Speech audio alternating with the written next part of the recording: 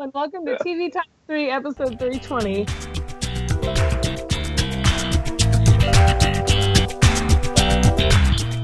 On this episode, we've got some renewal news, and then we'll be discussing the series premiere, the U.S. series premiere of The Night Manager, the first season finales of Crazy Ex-Girlfriend and Supergirl, the third season finale of Brooklyn Nine-Nine, and the first half of the season finale of Limitless, plus some TV recommendations at the end. You can find the full show notes with start times for each segment at tvx3.com/320. I'm Amrie from mytakeontv.com. I'm Jason the TVaholic from tvaholic.com. And this week we have joining us Suky from the UK.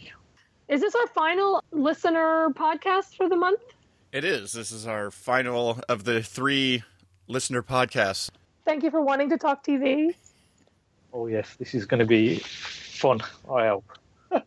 Yeah, you should clarify. No, I mean, we'll try. Yeah, stay tuned for the end on whether it was fun or not. Okay.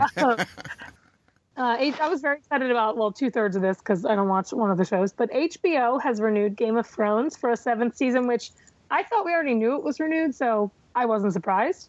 But Silicon Valley for a 4th and Veep for a 6th. Silicon Valley and Veep are 2 of my favorite shows that have ever aired, let alone that are currently airing and premiere as of tonight when we're recording.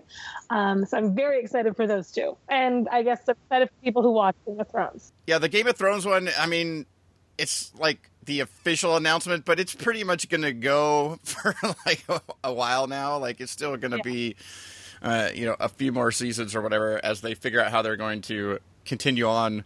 I'll keep on going on that show until he actually finishes off the book. Yeah, that's right.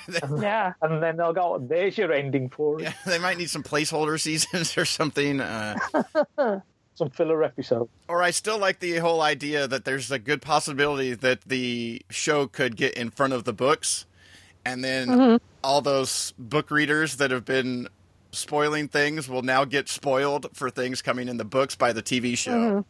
I have a feeling, I don't think he even knows how the books are going to end. Well, No, I don't either.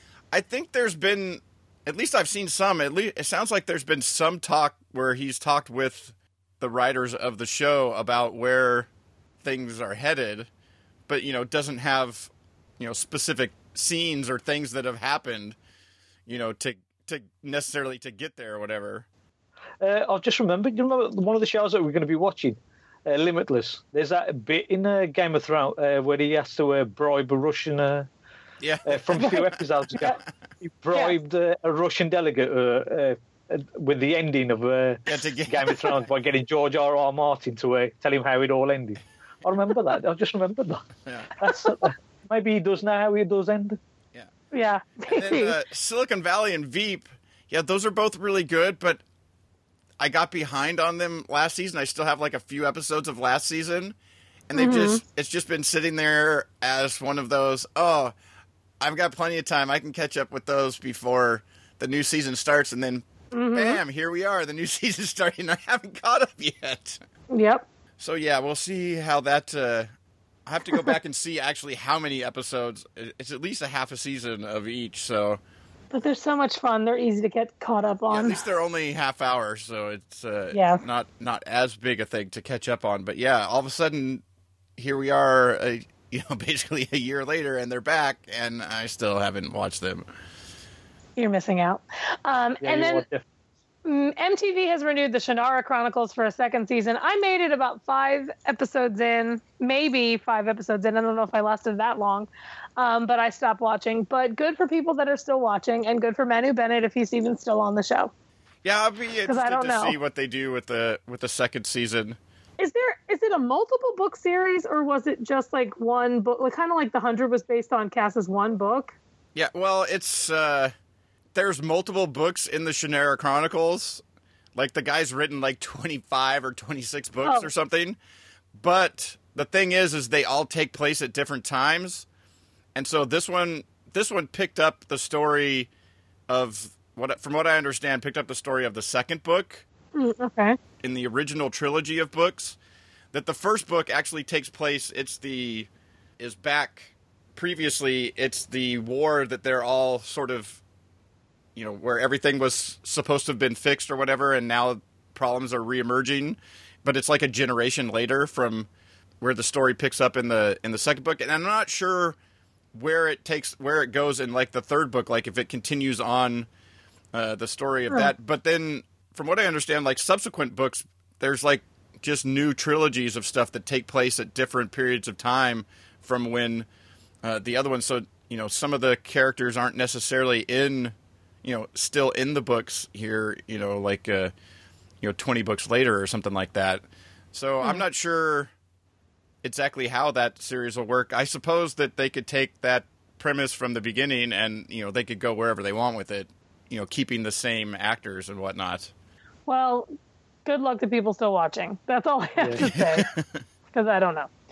So that's our news. I'm sure there was other stuff going on this week. Actually, I don't know. We're getting towards the... There was one bit of news that the UK people all had yesterday, which was the naming of the new companion of Doctor Who. Oh, I did see that. And I actually watched the 2-minute clip, and I tweeted that I might even be back to Doctor Who based on their report in a 2-minute clip. I liked her enough that I'm like, okay, maybe I'll go back to it. Give it another shot, see what they're... They had the build-up for the last couple of days. They've been putting little teaser trailers on, and then they said it was going to be shown during the football, and then there was all the uproar. Why are you showing this through the football? Is she going to be announced on the pitch? Right, and all this stuff, and I was going, no, it's just going to be a little teaser trailer. And then once the trailer had happened, there was just loads of positive comments that I saw on my timeline, and I'm just thinking, Pearl Mackie, if she plays it like that, it's going to be good. And I mean, is she a familiar face? I don't know her, but I don't know if she was familiar to the UK at all. Is she someone that people have seen in other things? No, she's not a familiar face. She's well, that's good. She's mainly a theatre actress. Have they done like big reveals like this before? Did they do this with Jenna? Like, I don't remember. I know it hasn't been that long, but this seemed like a different approach. No, they did it with Jenna, but they did it with Peter Capaldi. Right, so they had that they had a special show just for Peter Capaldi, and they revealed him like right in the last 10 minutes of a half-hour show. Right, and but they haven't done this sort of teaser trailer thing in the past. Right, and but this is the first time they've done it for a companion. They have done it sort of for a doctor, but not for a companion. Well, I'm on board. We'll see what happens. Yes, I'm definitely on board. Well, I'm a big Doctor Who fan, so I'll be watching regardless. But she isn't going to be appearing this year. She'll be appearing 2017. So Christmas special this year will just be missed. She'll miss out on the Christmas special. Go straight into the series. I know their timeline's always so weird to me, but whatever. Whenever it comes back, I'll watch. So I'll just look for it later. Yeah, they are having like the weird gap in getting things going for this next season. There's a couple of reasons for that. One is they've got to change the showrunner, which is Peter Stephen Moffat's leaving, and then you got Chris Chibnall started. But Chris Chibnall is actually still doing Broadchurch at the moment, right? The third and final series of that. So he's got to finish that off. So Stephen Moffat's decided to stay on for a year, and because the ratings haven't been that brilliant in the winter, right? They decided to take it back to an Easter start again. Right, so they just delayed it by 6-7 months. But because of all this delay, it looks like basically nearly a year before it comes back again. Interesting. Well, that's our news. There you have it. It's time for prime time. Got some season finales and series premieres to talk about. Yeah, so many season finales. Like, it seems so early for things to be. Suite hasn't even officially started yet, and shows are already off the air. But I guess that's because they have to make room because they have too many shows that they need to put on the air. But the first one we're going to talk about, Crazy Ex-Girlfriend, Season 1, Episode 18, Paula Needs to Get Over Josh, season finale. I'm glad it's a season finale and that it is definitely coming back for Season 2. I've taken a turn on the show because I was not a huge fan. I appreciated it, but I wasn't one of those people like that kept talking about how it was the best show that was ever made, like a lot of people in my timeline, but I enjoy it. And then once the Daryl and White Josh storyline really picked up, I loved it. And it just, everything else kind of fell into place for me. And I just kind of hated how this finale ended. Oh dear. Yes. I mean, the same way with me. it's been, the show has been really, really, really enjoyable all the way through. And then I know why they've had to do it, because they need the tension for the following year. Sure. But I just did not want it to happen. Exactly. You know, why did she decide, you know, you can, as says, you can understand why they've done it, but it just annoyed me so badly. The other storylines that was happening within there, you know, they kept me amused, kept me going. The songs were brilliant. The romance has been great. I mean, but then when they did that, it just made my skin crawl a bit. I was thinking she shouldn't have done it, but I understand why the writers did it. And I really don't love that, like, immediately, because she's, you know, 100%, she keeps saying how she's over Josh, and then they, you know, whatever happened in the car, and then she's all like, I knew our love story would start like this. Like, all of a sudden, she's just taken 100 steps back. Yeah, all of a sudden, she jumped all the way back and even drops the, this was the whole reason I came here, was I saw you that one day, and then I moved here for you, even though I haven't been, you know, I've been telling everybody that that's not what happened. I like I did sort of like the look on his face, like, wait, what? You can see him suddenly drawing away from her, thinking, oh dear. Oh dear. Oh, maybe she is crazy. I don't know. I've been sort of lukewarm on the show. There's some funny bits. Some of the songs are pretty good, but they can kind of be hit or miss. And, I don't know, yeah, I think that they definitely could have messed up, you know, her and Greg, because he was already messing things up by, you know, how he was doing things. And so things were sort of, you know, messed up there, and then he breaks things off, you know, what's her name? What's Josh's girlfriend's name? I'm blanking on her name. Valencia. Yeah, Valencia. Valencia. He breaks things off with Valencia, and then instantly is like, not only do I not want to be with you because you're so manipulative and you wouldn't let me do things on my own time, but turns out I really do like Rebecca, so I'm just going to head over there right now. Right. Well, that's how all TV happens. You know, instantaneously. And so then they get together on the magic carpet, and you're just like, okay, that's, I don't know, that all feels too soon, that it definitely is going to blow up other relationship type things, but then she drops the bombshell, and so you have the perspective when you come back that everybody's going to be in a weird spot. Well, don't you actually feel that Josh is a bit of a bad word, I should say. Well, I was going to say a bad word, but I won't. Right? He's a bit, but like... if you say a British bad word, nobody will know what you're talking about. I'll let me think of a British bad word that I can get past you. But we'll carry on at the moment. He's been going out with Valencia for 15 years, and all she wants is to get married. And and then when she realises he's got feelings for Rebecca, and he dumps, the relationship sort of fizzles out, right? You sort of feel sorry for Valencia. Mm-hmm. Right? And the poor girl's been waiting for 15 years, even though she isn't a really nice character. Right? But she has been waiting for 15 years for him to pop the question to her. Yeah. Right? And then the first thing he does is go sleep with his ex-girlfriend.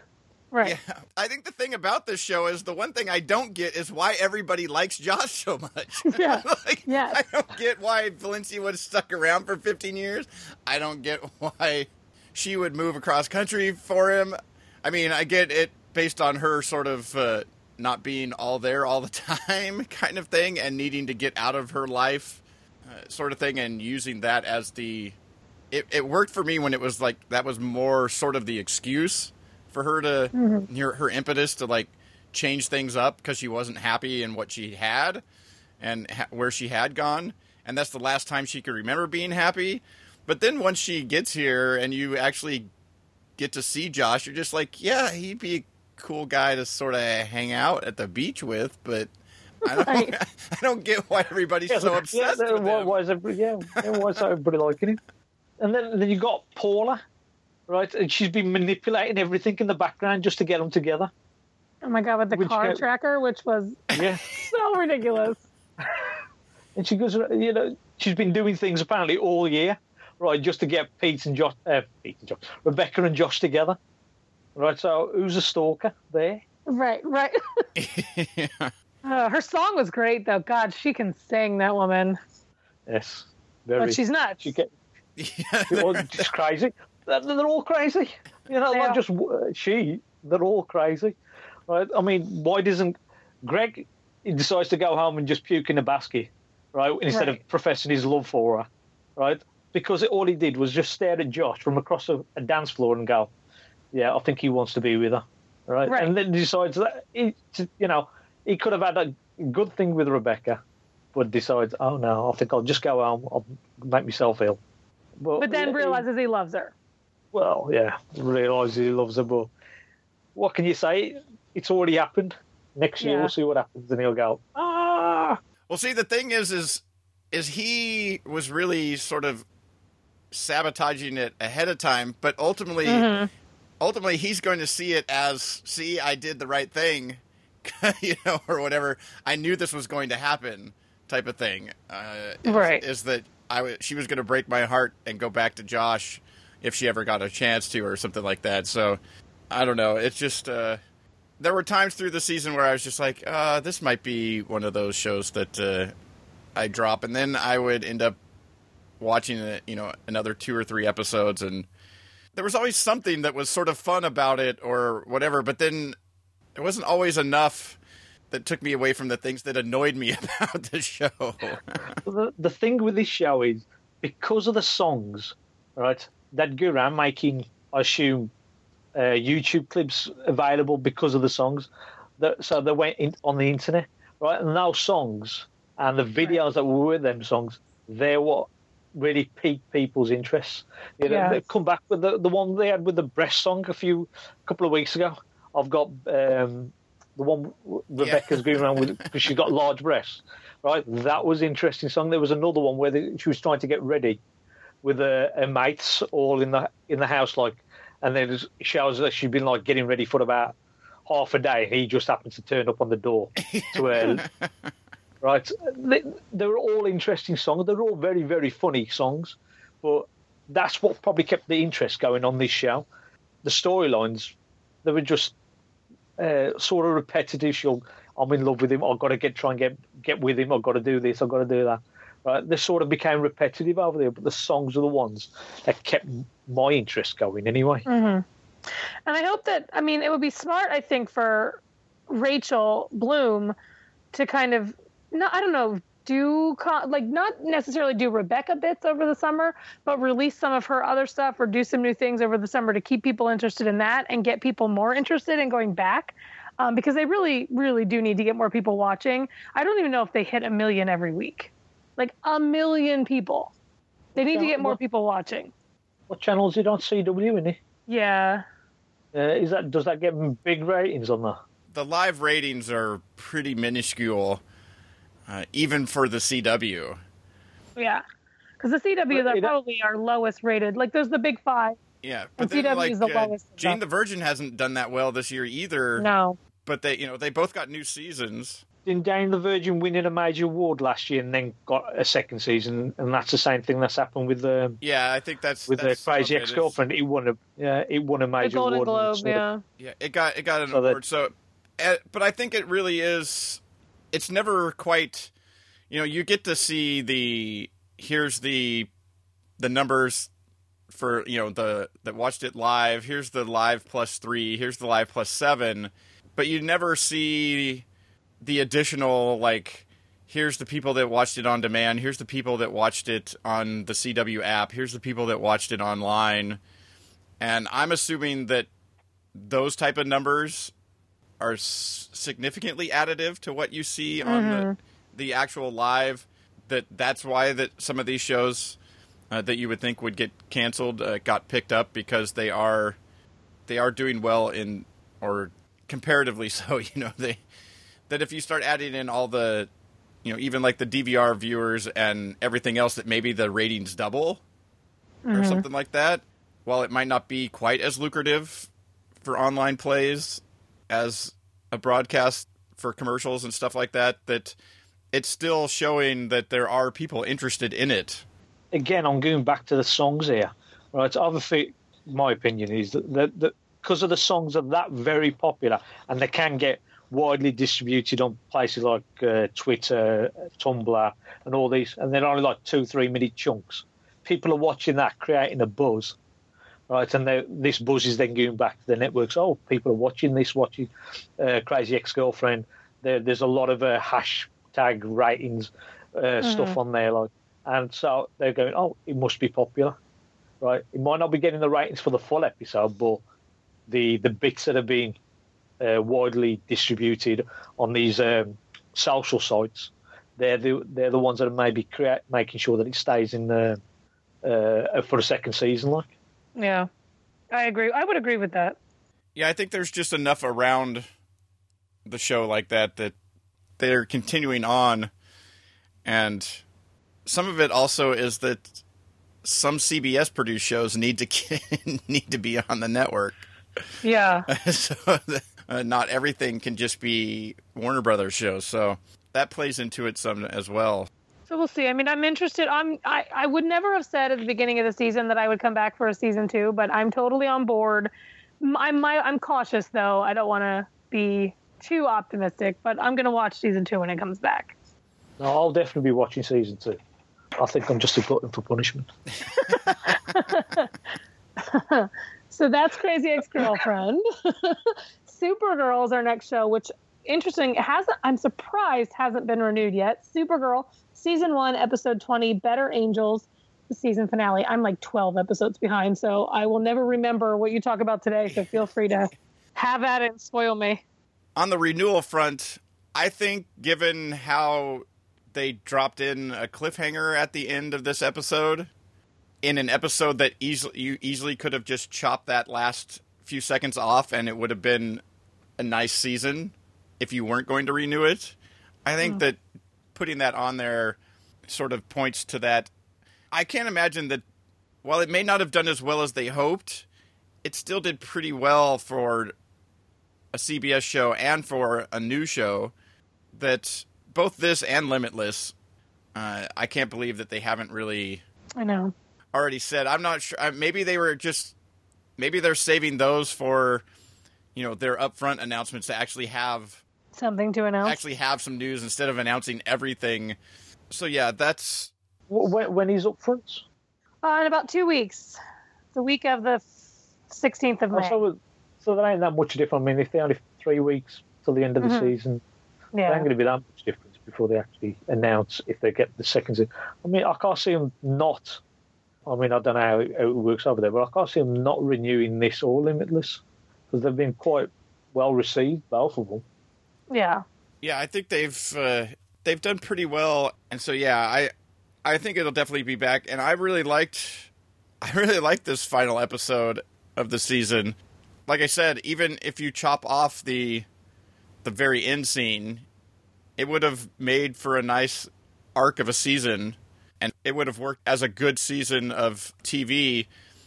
I mean, I liked how they finally came around to solving the major big bad problem, even if it sort of creates other problems. Where we see some of the, like Maxwell Lord is, while one guy's talking about, we need to get rid of the secrets, you have Maxwell Lord and the general guy exchanging some technology for him to work with and stuff like that. But the DEO doesn't know about it, and so there's still some stuff like that to be a problem. There's the whole who's in the pod that just landed. That was I was going to ask you who do you think's in the pod? I've got my theory. I don't know. It's want to know my theory? Yeah, it's such. Yeah, what's your theory? I think it's her dad because they ain't mentioned it. They haven't mentioned her dad at all. He's been in a couple of scenes, but never mentioned him since. So I have a feeling the way she looked, I have a feeling it's her dad in there. that something that they had launched him off into the thing, and it's come back. Yeah, or something. I've got it in my head that he pushed her mother out of the way and goes, "You're staying here, woman," and then jumped into the pod himself, and he blasted himself off. But that's just my little fan theory. They'll quote me on that. It's the type of ending that you don't even like. Them as the creators and the writers and stuff, they don't even need to know like what it is. It's such a, she just goes sort of like a what, or like, oh my God, like that. It could literally be anything. It could be somebody else, obviously from her planet. It could be her younger self for all we know. Like she just landed again for some sort of temporal problem here that we have, or it could be, it could be all kinds of things that they could just decide to do. So yeah, that's kind of a fun thing for you to just like pause it on over the summer. Like who was in the pod? What could that be? What sort of problem could that be? For going forward. What could the new? Where are they going to go with an overarching story for next season or whatever. But for the most part, I just really liked this final episode. I thought it brought a lot of things together. It got John Jones back at the DEO. Yeah, that was convenient, wasn't it? And stuff. Well, there were so many times that some of the characters really bother me in that it doesn't seem to matter like how many times they help. That they still don't believe that they're really there to help, or something. You got the likes of Maxwell Lord, right? He's been classed as a villain all year, and you got like Cat going after him, and then they have that little scene where they're all got their brains sort of imploding, and they start holding hands, and I'm thinking, is he a bad guy? Is he going to be a love interest? What is he? Yeah, and then they show you him with the secret meeting at the end, so he's not like reformed or hasn't really come around. He still wants to, and I think that his thing of humans protecting them, being able to protect themselves, is, a laudable goal, like, and something that they should be working towards. Not always necessarily having to rely on like Supergirl or Superman or some that are actually, aliens that are helping out. But it's all the things that he does. Like he's killed lots of people with his trials of things and all his secret things and put many people in danger in trying to create these things, but yet ultimately comes around as being part of the solution here at the end. But yet was still the one that wanted to basically make the city unlivable for... Yeah, destroy... His ultimate plan to destroy 300,000 people just to save the whole planet. And I was thinking, no, I couldn't see Supergirl agreeing with that, but there she was. And yeah, okay, we'll have to do that. And then she comes back after Cat had the cat that had the talk with her. Yeah, the only thing... One of the things in this episode that sort of bothered me was... I mean, there's always been the, Kat sort of figured it out, but then they use John Jones to come in as Supergirl to show her two different people at the same time. And so she went away from thinking that she was Supergirl. But then there's been so many things that have happened, like including in this episode, when Kat is in the studio with Supergirl and her sister and her mother and John Jones and Maxwell Lord, and at no point nobody says anything that would actually make you think, oh, hey, wait, like Kat's not like, yeah, who's this lady? Hasn't she met her sister at some point or knows that she has a sister? That was just one of those things that in the middle of the episode, I was like, wait a second. Because at the end, she's still like talking about like she doesn't know that, and you're not sure. I mean, there's the possibility that she's just faking or not, just saying she doesn't know or whatever, and really has figured it out. It just so bothered me so much that it was like everything that happened in this scene was just like, how could she not go, oh, wait, you really are my assistant? Yeah, she does now. I'm pretty sure she knows, and she just while saying nothing because she wants to keep the upper hand, right? She wants to keep Kara, as a assistant, right, I want to order you around. If she knew that she was Supergirl, right, with all her powers. But I did right, like the end where she gives her own office and talks about, her needing to get a new assistant and not bogging her down with. Well, she stuck her in a box. Yeah, stuck her in a box with no windows. Yeah, she said, in your future there might be a window. Yeah, maybe someday you'll get a window. But she also called her Kara. When she. Oh yeah, that was a lovely moment. That was a lovely moment. All year she'd been calling her that Kira or someone else, and to actually finally call her Kara. She's sort of accepting her. Yeah, I just thought there was a lot of moments that worked, and it made there was some good action and stuff like that. So. But didn't you think with this sort of finale that was coming up, didn't you think James Olsen and Win, right? They were sort of sidelined. I mean, usually with these sort of series, they usually build up to the end, right? And all the characters are involved, but James and Win were sort of sidelined, even though they'd been part of Supergirl's team all year. I mean, they were still used as the voice of Non, talking through the Myriad program or whatever. So they still, they were still on screen. They got dropped off a building and saved. So. I think it worked because you couldn't have everybody, but to me I was just couldn't have Maxwell Lord made more than 2 things to block them? More than one for him and one for Kat. So one of the couldn't he have made more than one, or something like that to help out block the signal?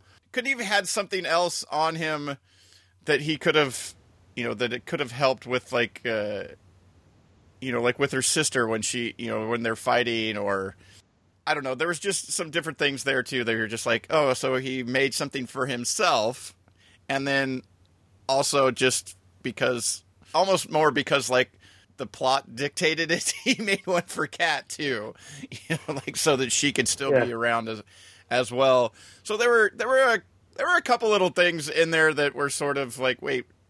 What? But for the most part, I really enjoyed the episode and the show. I thought they did really good overall. I think they could have done maybe a little better on the Myriad stuff. Laura Indigo, the character, she's supposed to be. Is she a digital character, or is she an actual being? Because I'm sure she was going through things. She was going through the wires. Yeah, she seems to be going through fire. And then all of a sudden, John Jones just splits her in half and she dies. Well, I guess when she's whole, she's whole. I guess if you get her before she is able to transform or something, that works, I guess. But if you notice the bits where she stretches her hand to kill, to make it into a knife, surely she could have just stretched her torso. Well, maybe. I'm not sure, necessarily, how far she can stretch her actual body. Maybe she can only stretch her arms or something. Maybe she needs to have... We can only imagine how far she can stretch her body. Well, I don't know how many... does she need to have something, to be able to go... to be able to get into things, or to... they were out in the middle of the desert, so it's not like she could jump into the electrical system or however it was that she could sort of... transfer herself through that type of stuff or something. So I don't know. I sort of thought the same thing though. Apparently there's if you rip her apart before she fast enough, you can get her and she dies. So that's the whole thing though with these superhero shows. There's always things from here or there that sort of get hand waved away or something or whatever, and if you dwell on them, it can sort of take away from the show sometimes. But sometimes there's enough other stuff that I really like the character dynamics between a lot of the characters. And that's really... It's the flying around and the saving things and, the different bad guys and stuff like that. That stuff's all fun, but I don't think the show works if you don't like the characters and a lot of their interactions and how they... You're invested in Kara and Alex because the way them pair act together, you can imagine them to be sisters. They seem really, really close. And then you got Alex and Hank, right? Their partnership. She's like basically whatever he does, she thinks he's going to be correct because she's just followed all his orders in the past and she's believed in him, right? So these sort of interactions, right? They are really the heart of the show, right? If it'd just be action all week, right, you might be able to get a bit bored of him, but because you've got all these people together or not together, you can see the interactions and you think, oh yes, I believe in these characters.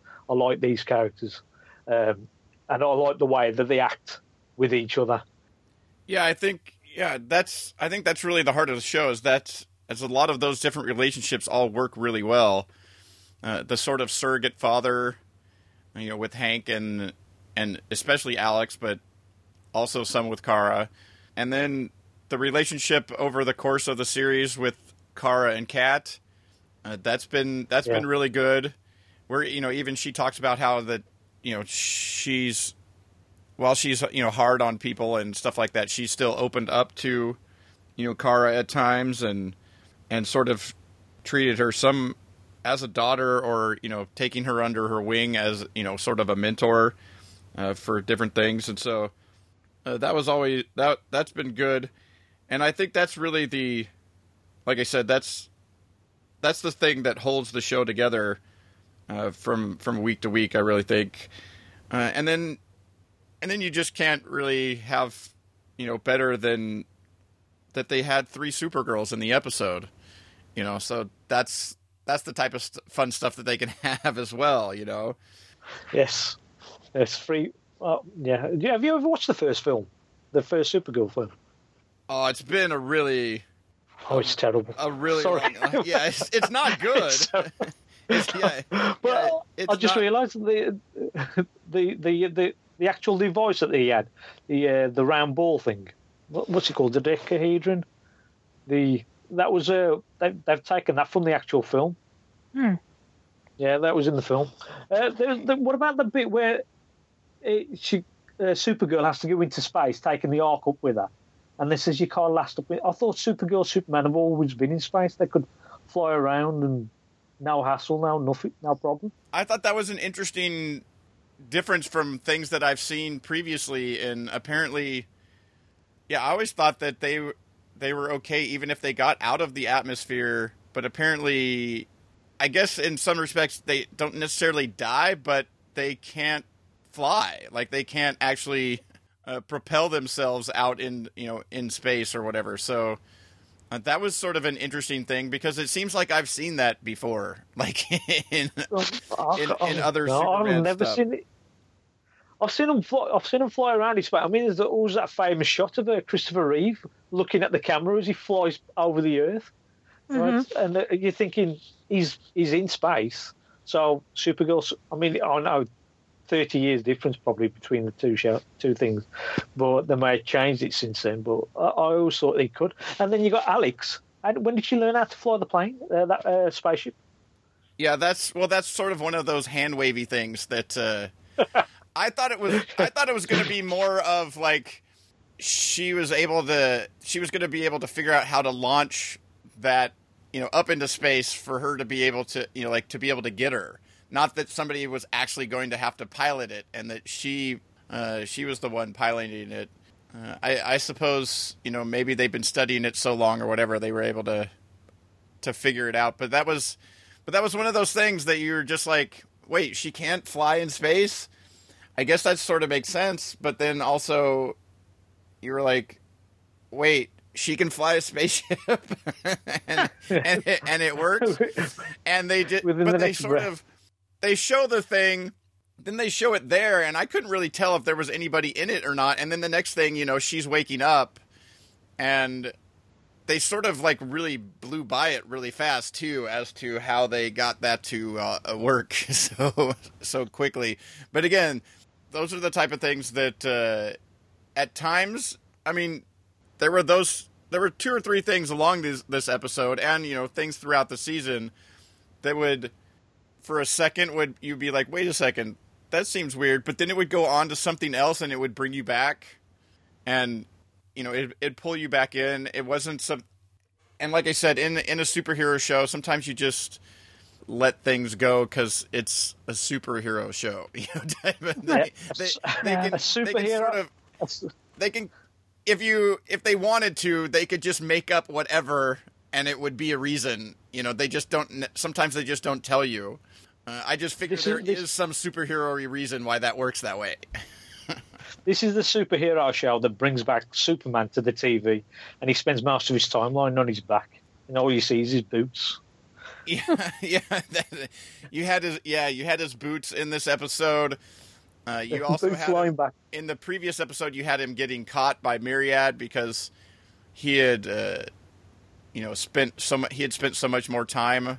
Too much time on Earth or whatever since a baby. So that's why it didn't work on Kara, because she came much later and hasn't been on Earth as long or whatever. Because some of the stuff they were saying, I was like, but wasn't Kara raised mostly spent more time being raised on Earth than on... Kara's what, 25, 26? So she must have spent at least half a life on Earth. Yes, I guess it's halvesies or something. But yeah, instead of growing up as a baby, and that's why he gets caught. But I think it is kind of funny that they decided to go that there was also a Superman in this world. It's just that they've given him reasons like that we've heard through James as to why he refused to work with the DEO, or why he wouldn't work with this other group, or different things. That way he's out of the picture. As to why, because at times you do go, okay, a giant thing full of bad guys from your planet is dropped on Earth, but Superman's not involved in helping out. He'd been all over that. You can tell he'd been all over that, boy. So yeah, but I think they had to do something. They couldn't just go completely. I think it probably would have been just as weird for it to be a Supergirl story that Supergirl was the only person that came. There was never a Clark, in that story. I don't know. I suppose at some point in time, if they really wanted to, they could always cast somebody, for like a series finale or something. Yeah, I think they needed to establish it as a Supergirl show. Like he's out there, but they needed her to stand on her own, and I think they did that, and so they could bring him in anytime now. Who would be your ideal casting then for the finale for Superman? I don't know. How about Tom Robbie and Mel. Robbie and Mel? Oh, good grief. Sorry. Oh, no, I just realised he's one of your favourites, isn't he, Bab? I do like it. Sorry. I just hope that they can, if they do get a next season, which I believe they are going to get a next season, I want to see Tom Welling show up as... He is never going to do that again. He's out. Tom Welling would never come back. As some character on the show, just some other thing, either playing a villain or... He can turn up, actually, as Clark. He doesn't have to be Superman. Just turn up as Clark. It doesn't have to be in the red suit and cape, does he? Well, not even that. Just have him appear, like they've had Dean Cain, or Helen Slater, or Laura Vandervoort, or other people that were on Smallville to show up. Kristen Crook's free. Beauty and the Beast is over. Yes, Kristen Crook is the worst actor on TV. I need to move on because I can't talk about Supergirl anymore. I'm so far behind, I have no idea what you're talking about. So I'm moving on to Brooklyn Nine-Nine, Season 3, Episode 23, Greg and Larry. This was the season finale, and I was surprised the season finale came so soon for this. I was just not prepared. Is it just me, or has the way they've been airing their comedies this year, this was on Sunday, and then it moved to part of the Tuesday thing, but then sometimes you get a repeat of something else, and new episodes of, like, we got like new Girl and new Brooklyn Nine-Nine, and then, at 1 week, and then another week you get like 2 New Girl episodes, and then you get a new Grinder and a new Brooklyn Nine-Nine, and you're just like, what happened to Grandfathered, or like what? Why is there? Yeah, it's been the last few weeks when there has been new stuff. It's not always all new, or it's been very strange, and so it was very weird to all of a sudden like just one of the 4 shows on the night all of a sudden hit its season finale. Right. But I thought it was a great episode, and the Funky Cold Medina stuff was some of their most genius work, I think, to date. I just love anytime you get Holt out of his comfort zone, and I love Dennis Haysbert, and I thought this was a perfect role for him. I just thought, top to bottom, this cast is probably one of the best on TV, and they write so well for everybody individually. I just think they're hysterical. It is one of the funniest shows, I'll tell you, at the moment. One of the funniest shows. The way they interact, the way they get together, it is very, very funny. Hello? The fact that no one's been at Rosa's house was amazing. I love that she just destroys it because she has to move again now. Like, I'm not going to be here. Exactly. Oh, my God. It's so Rosa. I love that. I love when she's telling, like, the super to turn the power off, and he's like, who? And she explains it. She goes, oh, you mean so-and-so that's, that is always, like, smiling and talkative or whatever? Yeah. Or the whole thing about, like, why is there lemons here? Because the room needed a pop of color. What are you talking about? Yeah, and Terry exactly. just keeps going, who are you? What is happening? I love that stuff with Rosa where because you never have really seen anything much of her, like, outside of right. And they give her some interesting, backstory that doesn't quite fit with the way her character is now, or she definitely has, like, this total, like, cop persona, but when she's away, she's literally a completely different person. There was that line where she goes, my friends know me as Emily Rothschild, but my work colleagues know me as Rosa Diaz. And I'm thinking, and they all looked at her, what? And she's like, yeah, it's not important. Yeah, it's not important. But yeah, it had a normal season finale ending where all of a sudden, I just love the whole idea that Captain Holt and Jake, yes. are neighbors in witness protection. I love that he comes out for the paper and he's all, like, sleepy and tired, and his yard is not the best, and next door is like a perfectly green lawn. The captain's watering it. It's like, hey, how you doing, Greg? How you doing, Larry?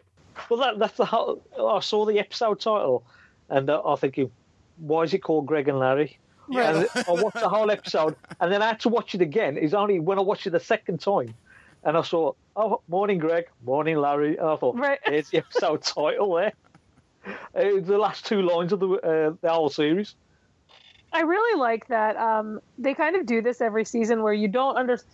They change the game. Like, Jake went undercover one season, and now these two are in witness protection.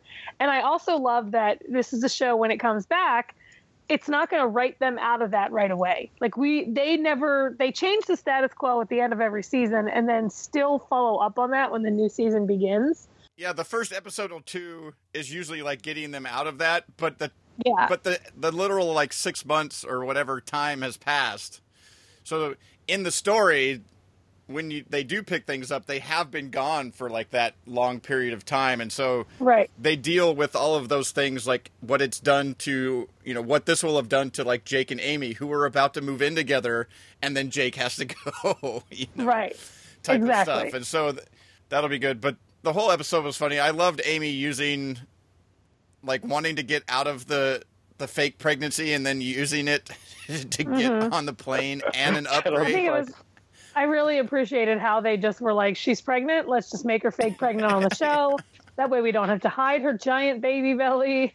Well, it was getting ridiculous. For the last few episodes, it was she's sitting behind desks, or she's hiding behind bars, right? Or there's holding folders, or there's always have something in front of her, and then you're just like, wait, this is strange. And so it worked that they wrote it in as for her to use it as the fake pregnancy. I love the whole thing of that she's spiraling, and then Charles is like, well, it's trying to not think about it's not working, so let's just dive right into the spiral. Dive in. Let's just exactly. Go. And 5 ice cream sundaes later, they're landing, and they're. There's a bit where Gina and what's his name? Bob. I've been escorted by. When they're crazy. In the straight jackets, and she goes, "I'm Serena Williams." Oh my God. So good. And he's trying to say he's an FBI agent, and he's like, "Look, see, they're crazy. They think they're." And as she's like, and as they let him go, she's yelling like, "Call Venus! Call Venus!" Such a funny show, and it still has one of the strongest. Like, it's a storyline that is pretty much through the whole season. It's, or at least the past couple episodes have been about this whole thing. They're not just a one-off episode every time, so they're really good at writing themselves into and out of these situations.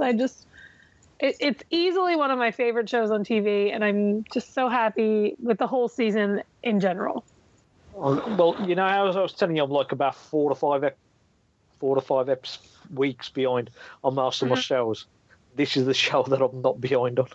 Right. This is the one that I'm bang up to date. I have the comedies for me. That's what it is for me. I'm usually caught up on them because they're easy to get caught up on, and they're more of my favorites. But then I can watch I watched a whole season of Kimmy Schmidt, but I'm 10 episodes behind on Supergirl. So I'm just saying. But, there's not much more to say about Brooklyn Nine-Nine except that it's awesome and we love it, and I hope it lives forever. Yeah, well, in the time that you watched Kimmy Schmidt, you couldn't have watched all 12 episodes. That's true. It's true. Kimmy Schmidt episodes are only 30 minutes long. You still would have needed a couple more hours of time to be able to do it. But I'd much rather get caught up on that than anything. So, the Brooklyn Nine-Nine, we all love it. We all can't wait for more. And I really do see it being another long-running staple for Fox. They've really found a great thing in it, and I hope it lasts, like I said, forever. Well, I hope it lasts until it needs to last and then ends gracefully. It doesn't I hope it doesn't get to the point where it ever outstays its welcome. So that's that. Limitless, I feel like everything should have an exclamation point when I'm talking about Limitless. Limitless, Season 1, Episode 21, Finale, Part 1. God, I want them to renew this show so badly. I know. I love this show. This has become one of my favorite shows over the course of the season. That, while I do tend to watch a lot of the comedies first, where you can just run through the week of comedies off the DVR pretty quickly, Limitless is one of the shows that's first off the DVR. Yep. When I get home from work, and it's fallen into that same. There's a handful of shows that that I'm either watching right before, sort of live, like right before I leave for work, or as soon as I get home. And Limitless has become one of those that you get home and you pop up the DVR and you're like, oh yeah, watching Limitless first, because that's a fun episode, usually a fun thing. And man, they sure. It looked like they were going, a couple weeks ago. It looked like they were going. You're like, really? They caught Sands? Because it looked like they were doing this switch from Mora to Sands becoming the major sort of person they have to deal with or something. And then they sort of catch him, and then you realize partway through this episode that it's all been sort of, maybe getting caught wasn't part of the plan, but it's helping them execute the rest of their plan, which was to uproot some of Mora's support network.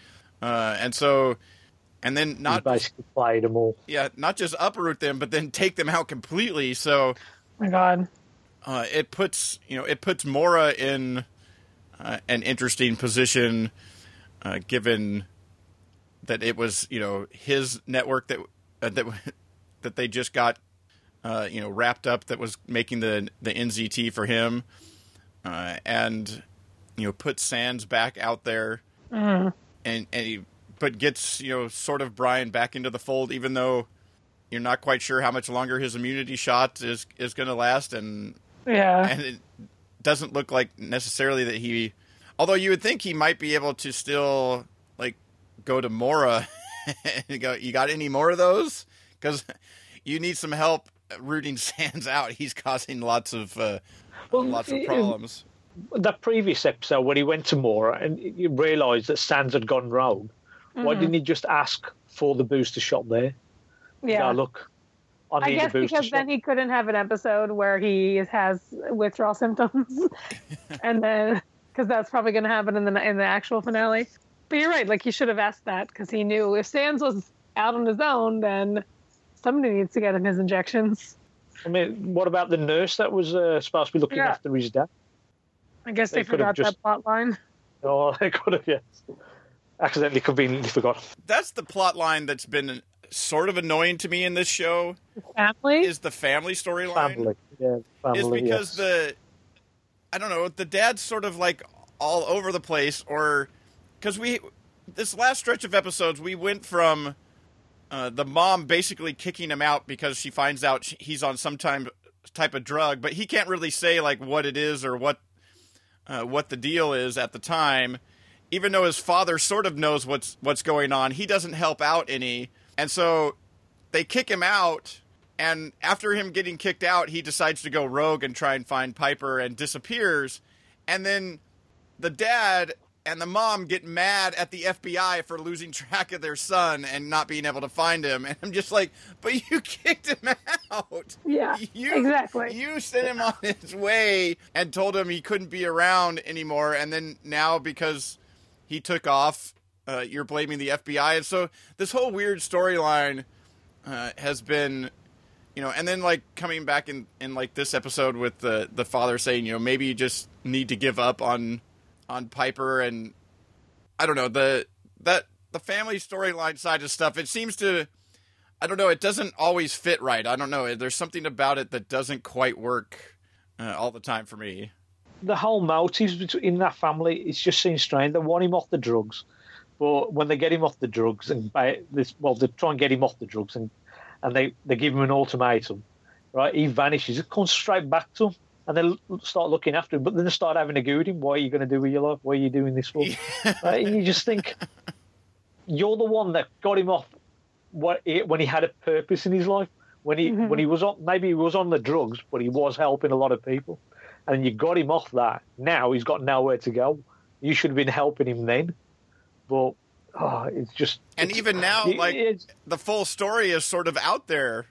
Like he's in the garage talking to like his brother and sister or whatever, and using names and talking about all this stuff. And so it seems like now the full story is out there, that they wouldn't be as, I don't know, as they are with all of this stuff, that they would see that, what he was doing and was helping, and that it wasn't really hurting him because he had the immunity shot. That's what he's looking. I mean, that's not the only reason he's looking for Piper, but that's part of the reason he's looking for Piper. He's still addicted to the actual drug. He is, isn't he? Well, I don't know that I think he's addicted to, like you said, he found a purpose. Like, he finally... He's addicted to the adrenaline, the rush of solving the problems. To figuring things out, to being part of the investigation. Yeah. Being part of a group, helping people. Yeah, being part of something...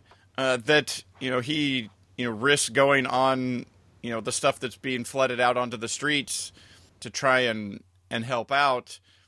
And so, yeah, there's just, I think that's really what it is he found his purpose. Like when he finally shows up there at the end, he's like, no, what you didn't have was me. Like, what you were missing was me and my... And even if I'm a giant pain in the butt, I actually have been helping, and I want to continue to help. And so I'm not sure that it's necessarily like addicted to the smart drug itself necessarily, or I think it's addicted to what that brought him, actually giving him something to, look forward to, like something that he was participating in as from his life before, where he was just sort of milling about trying to be a musician. Trying to be a musician, smoking his, what was he, Sinbad. Yeah. Sinbad, was he? Sinbad the bong. Sinbad, yes. Yeah. So he didn't have as I says, didn't have a purpose. He had a purpose now with the FBI. But right. I love those last 5 minutes where he shows up and he's like, I love that Rebecca's like, are you coming? And he looks at Naz like, am I coming? She's and like, get in the car. I love that. I thought it was such a tense moment, and he shows up with his diagram or whatever because he keeps building all these things, so I think it's hysterical. That 5 minutes of like action was even made me more excited about the show. And I have to say, like, the bad guy that was the leak or whatever, that was the connection to Sans, like I distrusted him from the beginning, but I didn't know that it would turn out to be that he was really like like I really didn't call that. I knew something was up with him, but I thought it would be Brian related less than it was Sans related. So they did a good job, like hiding this guy being on NGT and all this stuff. Like I thought they did a very good job with that. Yeah, I had the same feeling with that. You could tell straight away he wasn't a guy that you could really trust. But as you said, he went the other way, and he was a plant for Sans and to get his way, and get rid of Moira's people. Yeah, well, they say right there at the beginning of the episode that Naz says he was instrumental in the last time NZT was. Oh, I didn't even realize that. Yeah. Being part of the drug task force or whatever it was that he was part. And so you knew that sort of in the storyline that Moira had cleaned this stuff up and basically become the only, like the one person that had control of it for the most part. And that sort of little bit, I didn't necessarily attach him with Sans necessarily, but I attached him to, like you said, not being trustworthy in this situation. Yeah. Like him finding out about all kinds of stuff. Not necessarily that you were ultimately going to find out that he was actually part of Sans' plan and was on NZT and helping to steer things, in the direction that they wanted to take it, which was to take out Moira's network and to actually, solidify their little cabal. The bit where he walked into the prison cell with Sans and just goes behind the guard and just twists his neck. That was a bit shocking. I was thinking, how would they go? They could have just could have knocked him on the head, but now they decided to break his neck, basically. Right. Exactly. Yeah, because they went fully on, like, it's not even like they could figure it out but not prove it type of thing. It was basically like this guy was giving up his job within the FBI or whatever to now be part of, Sans' cabal. And no longer be an inside man, or even because it seemed like you could set it up in such a way that, Naz and the group might think that you were part of the problem, but they can't prove it. They don't have any evidence or whatever, and so maybe he's a person that they distrust that's still inside. But yeah, they went full on like he's just out now and he's with Sans, and now they fully know it because he would be like totally on surveillance cameras and stuff like that. You would think getting into the jail and taking Sans out, you would think that it would definitely be known that it was him then. So I'm really looking forward to this week's finale, the second part. And I think, like you were going to say, Amrie, I really, really hope this show. And then in a few weeks here, we hear from CBS that this is one that's getting another season. Do they do that with the new shows on a regular basis? Not announce whether they're going to get a second season straight away. It varies. Yeah, it depends on the network. Some wait until overall. I mean, I get it because right now CBS is in the process of going through all their new pilots, and so if they come across a show that they really think is going to be really good, or they think has more potential than, say, like Code Black, then maybe they drop Code Black and pick up that, or they drop Limitless and they pick up that, and so that's where they're in. But it just seems like Limitless and Supergirl, and to a slightly lesser extent Code Black, all did well enough that you would think they would have. It's interesting because Life in Pieces was the number one new comedy this season, and it's not picked up yet. So maybe they are specifically waiting for because it varies by season, but I think they are specifically waiting to make announcements on all of their new shows until they can do it at one time. Yeah, pretty much the only new show that they've announced anything is the one they canceled. Yeah, which was unfair, and I hate him for that because I loved that show because I love Kyle. But yeah, so we'll see what happens in the next couple weeks. Which show? Angel from Hell was canceled, and that was devastating to me because I loved it. Yes, that was Kyle Bornheimer. The love of my life. So, yes, Kyle, she wasn't talking about you. She was talking about Kyle Bornheimer. Kyle Bornheimer is the love of my life, and he's a show killer, and he'll never succeed, but I want him to. Now Kyle will be listening to this episode going, oh, man. Yes, I'm sure he's devastated. So, moving on to our final show in primetime, The Night Manager, Season 1, Episode 1, series premiere. They are creative over there on their show titles. I tweeted as I was watching that I think I finally get Tom Hiddleston. Like, I've never seen an Avengers movie. I've never really seen anything with him in it. I've seen Jaguar commercials with him and Nick Holt, but that's about it. But after The Night Manager, I totally understand why people are in love with him, and I might be a little bit in love with him, but I also have no idea what the show what happens. Like, I like the show, I think, but I don't really understand it. Like, is he an MI6, or is he just happen to be a night manager who stumbles upon all these things? I don't really know. Okay, it's a second thing. Right? I think he's a night manager, and he stumbles into the first one, but I think that purposely goes after the second. Yeah, I think that even though he says he wants to be out of it, I think he may have purposely set himself in a place that he knew, or that he found out that Roper showed up to on a year, because they say that in the episode he used to show up here yearly, and he's finally showed back up, and so I think it's he's been there for 2.5 years, maybe in the hopes of running into him again, and then ends up in the middle of things again. Because at first I wasn't sure. You were like, is he like undercover? And like his cover in this country is the night manager at this hotel. That's what because then he goes to Russell Tovey, and Russell Tovey's like they're best friends, and I don't know. So you have that, but then the meeting at the end with Broadchurch. Yeah, with Olivia Colman's Olivia Colman. Yeah, whatever her character's name was. But yeah, she in that meeting you find out that he's not officially an agent or whatever, but he's now going to try and help because he thinks that, you can't let this type of stuff go. And, they bring in his soldier background and things that he's seen as to why he would stick his neck out in these type of situations, even though he says, here, do what you want, keep me out of it. But he's totally in it. If you really wanted to be in it, you probably wouldn't have done it in the first place. But I sort of felt that he probably positioned himself there in hopes of running into that person again because the girl he met and fell in love with in a day died.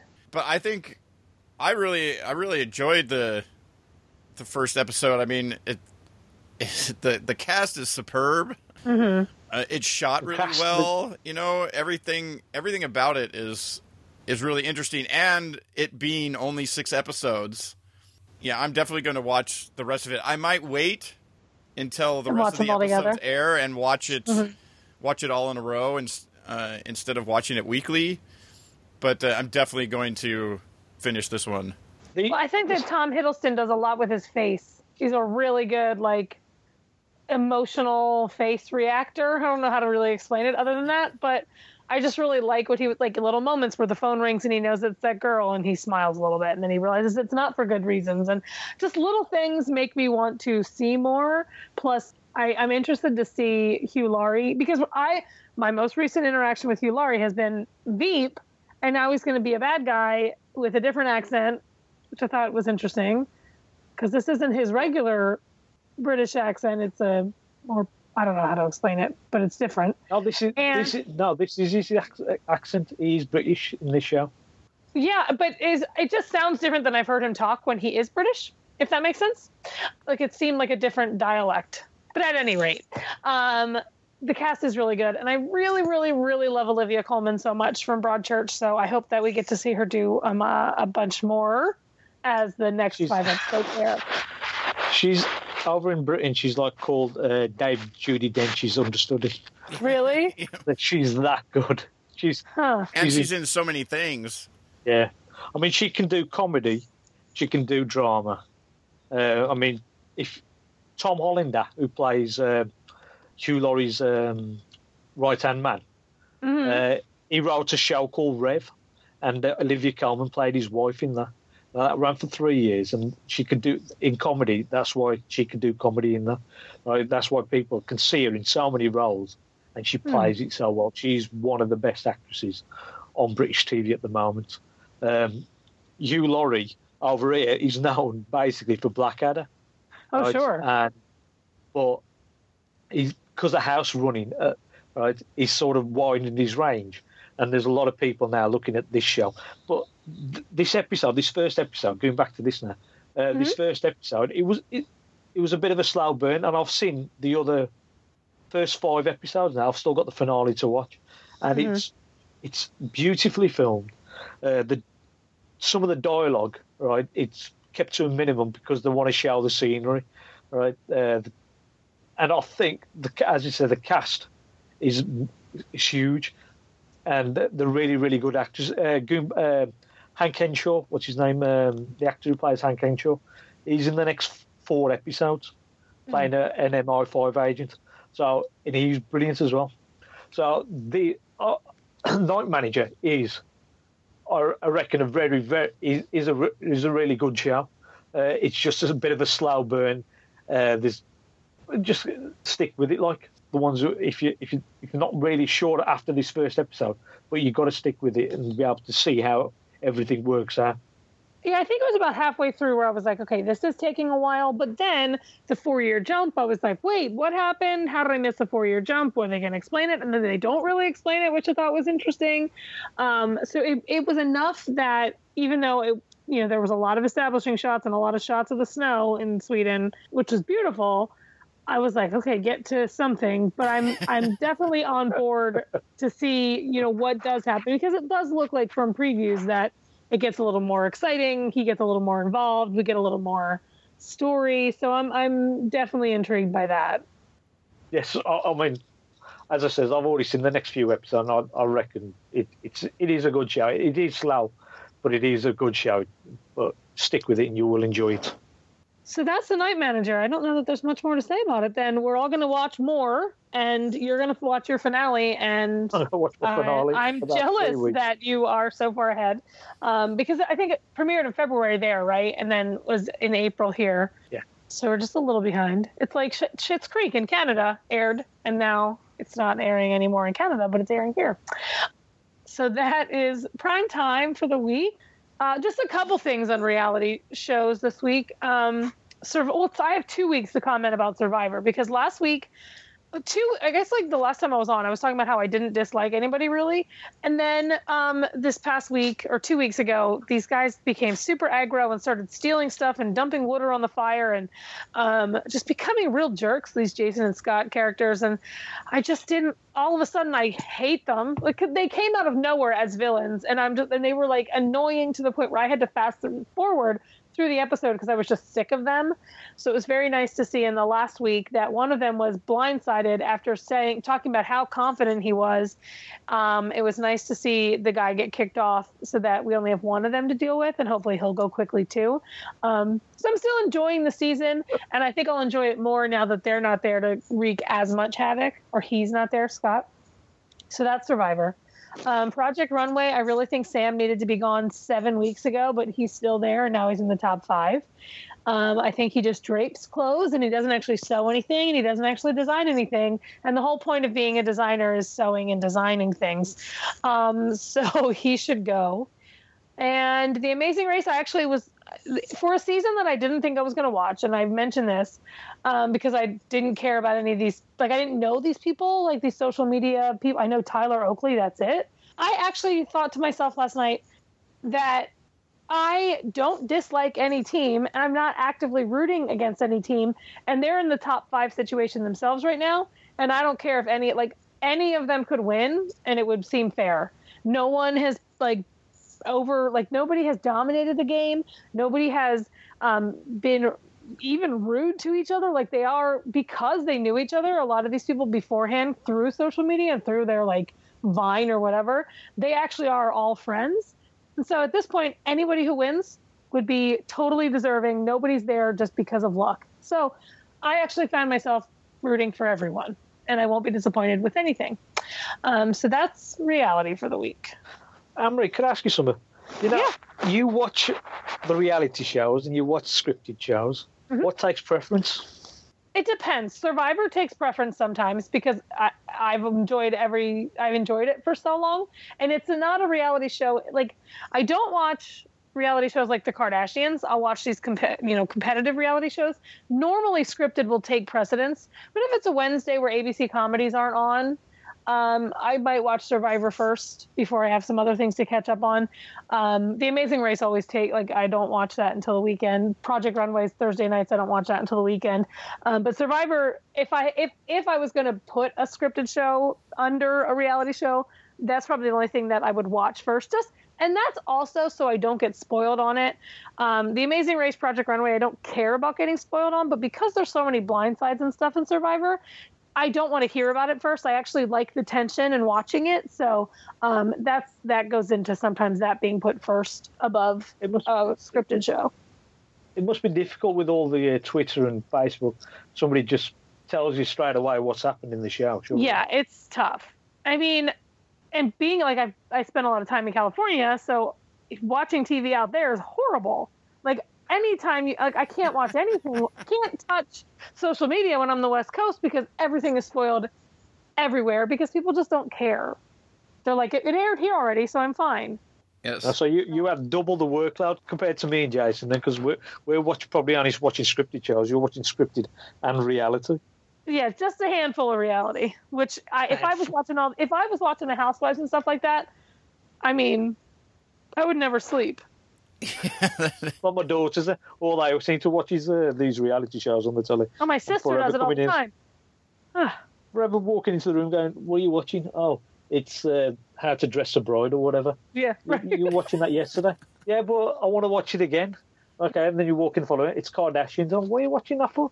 Well, I want to watch it, Dad. Okay, when are you going to watch this? I don't want to watch that, Dad. I want to watch I say that this. This is the conversation I have with my sister all the time because her best friend reads my site and actually we engage about TV a lot. But my sister, like, the only scripted show she watches, interestingly enough, are like Game of Thrones and Unbreakable Kimmy Schmidt. Everything else she doesn't watch, and she watches all of the Housewives, everything on Bravo, you name it. And so she never has anything to talk about with me about TV. I'm like, thanks, Mary. Yeah. But yeah, so I understand the family member watching something else. Yeah, it's like my friend at work who were standing across a conveyor belt from each other and very seldom ever have a TV show to talk about. Like, that we actually both watch because she's watching, like Dog Whisperer and, maybe the stuff on, like, the only scripted stuff she may be watching is a lot of the British shows that are airing on, like, PBS but other than that, it's a lot of, things that are on, Animal Planet or someplace else. And Parolees. That's what my brother watches. And so, we may both watch some TV, like, during the week, but there'll be, like, one show or something like that at any given time that we might actually both be watching. Yeah, I don't know. Even for me, while in the gamut of reality stuff, the game type stuff is the things that would more interest me. Mm-hmm. Probably than, obviously than watching, the Housewives or the Kardashians or for sure or any of that stuff. But for me, really, the only sort of non-scripted, type of stuff that I watch is like Food Network. Yeah. like Chopped or Diners, Drive-Ins, and Dives or... Oh my God, I avoid Diners, Drive-Ins, and Dives like the plague. Guy Fieri is my nemesis. He's taken over for Gabriel. So many nemesis. I have so many. And none of these people know. The only one I watch is Comic Book Man. Okay. That's the Kevin Smith one. Yeah. That's because it's got all them... the geek stuff and all that stuff, and that's the only reality show that I watch. The rest is all scripted. Terrible. There's just so much. So Too TV much. Recommendations, I've come up with one as we've been talking, and I've already mentioned it twice, and that is Unbreakable Kimmy Schmidt. Season 2 is so good. I really think everybody... Mikey is a great addition. I think Tina Fey has been fantastic, and it's incredible, and everybody should watch it. All right. My recommendation is...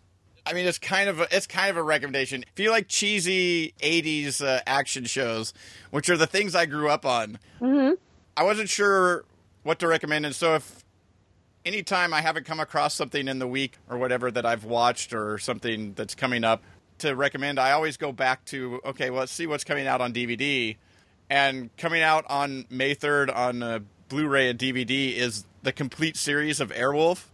And while may not actually recommend getting the DVDs themselves, all the episodes are available on Hulu or Netflix. So if you have either of those, you could go watch them.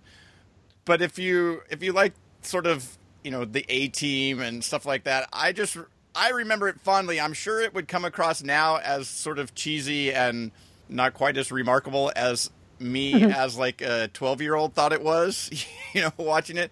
But come on, they had a secret government helicopter that had all kinds of special abilities that they had stolen so that the government couldn't use it for ill, and they used it to, fly around and help people out, like a la A-Team, people that were in trouble. He had Ernest Borgnine as a crack helicopter pilot. Yeah, he's a Jan Michael Vincent and Ernest Borgnine as the best of the best. Yes, that's right. And I don't know if you remember those things. It I just saw it and I was like, oh, that's interesting. And then I went and looked and I was like, oh, it's actually available on Netflix and Hulu. So that would be my recommended way to check out some episodes if you've never watched. But if you're a fan of those shows that grew up in the 80s watching TV like I did, they're out there on Netflix and Hulu for you to watch. Excellent. And Suki, what's your recommendation? Right, mine is a book. I had to ask permission to find out if it was okay to advertise this. What it is, it's a charity book that edited by J.R. Southall. It's called You and Who Else. Right, and it's just like a series of books that he's done in the past where people have written about television shows that have got fond memories of over the years. This is all British telefantasy science fiction. The proceeds for this go to the Terence Higgins Trust. The content, it's a massive tome of a book, 790 pages. Wow. Right, and there's something like 400 essays in there, or 300 essays, 300 or 400 essays in here. It's covering stuff from the 1950s all the way up to 2010s, which is like Jonathan Strange and Mr. Norrell. I've got an essay in here which was on Tomorrow People, which not the remake that was just shown last year. No, this is the original one from the 1970s, right? The ITV show, and it's just my fond memories of growing up with it. What I remember of it. The essays are not reviews; they're just how people used to live and remember these shows or what these shows reminded them of as they were growing up. I mean, there's loads of stuff in here, but they're all British-based telefantasy, science fiction, horror shows. So that's awesome. my that recommendation. Sounds really cool. It's £20 in the UK off Amazon. Oh, that's not bad either. It's $30 on UK Amazon.com. So that's Jason my recommendation. will have all the links to the recommendations and where you can find that, and the news stories we talked about, where you can find us online in the show notes of tvtimes3.com/320. Thank you so much for being on the show with us. Oh, my pleasure. Thank you very much. I've really enjoyed it. Right. It was great. It's always fun to talk to new people about TV and kind of hear what everybody's thinking. So we welcome that and we thank you. Well, thank you. As I says, I've been listening to your show for a while now. At least 2 or 3 years, and I've got in touch with a couple of times, and I thought when you gave the chance to get on the show, I thought I've got to take it, otherwise I'm just going to sit on the fence. I'm going to be shouting at my MP3 player all the while, going, no, that's wrong. This is right. That's not the correct opinion. Right, exactly. Yes. Or whenever you say, I'll be able to go prime time, right? Yeah, exactly. Because I've always wanted to say that, right? And I've got my chance to say it. I hope you keep it in, guys. Yes, right. you will. You absolutely will. Well, once again, thanks again. Next week, Jason's joined by Ray and Kyle. So we'll catch that when it comes out, and Jason will have this out soon, and we'll share it all over social media. Yeah, right. Thank you, Suki, for joining us. It was fun talking some TV again. All right, bye. Thank you. Bye. Bye. Bye. We are officially recording, so Amrie will start off and go through the introduction. She'll introduce herself, I'll introduce myself, and say joining us this week. And then, Suky, you can introduce yourself, and then we'll just head on down through the outline. Cool. All right, here we go. All right, so anytime you're ready, Amrie.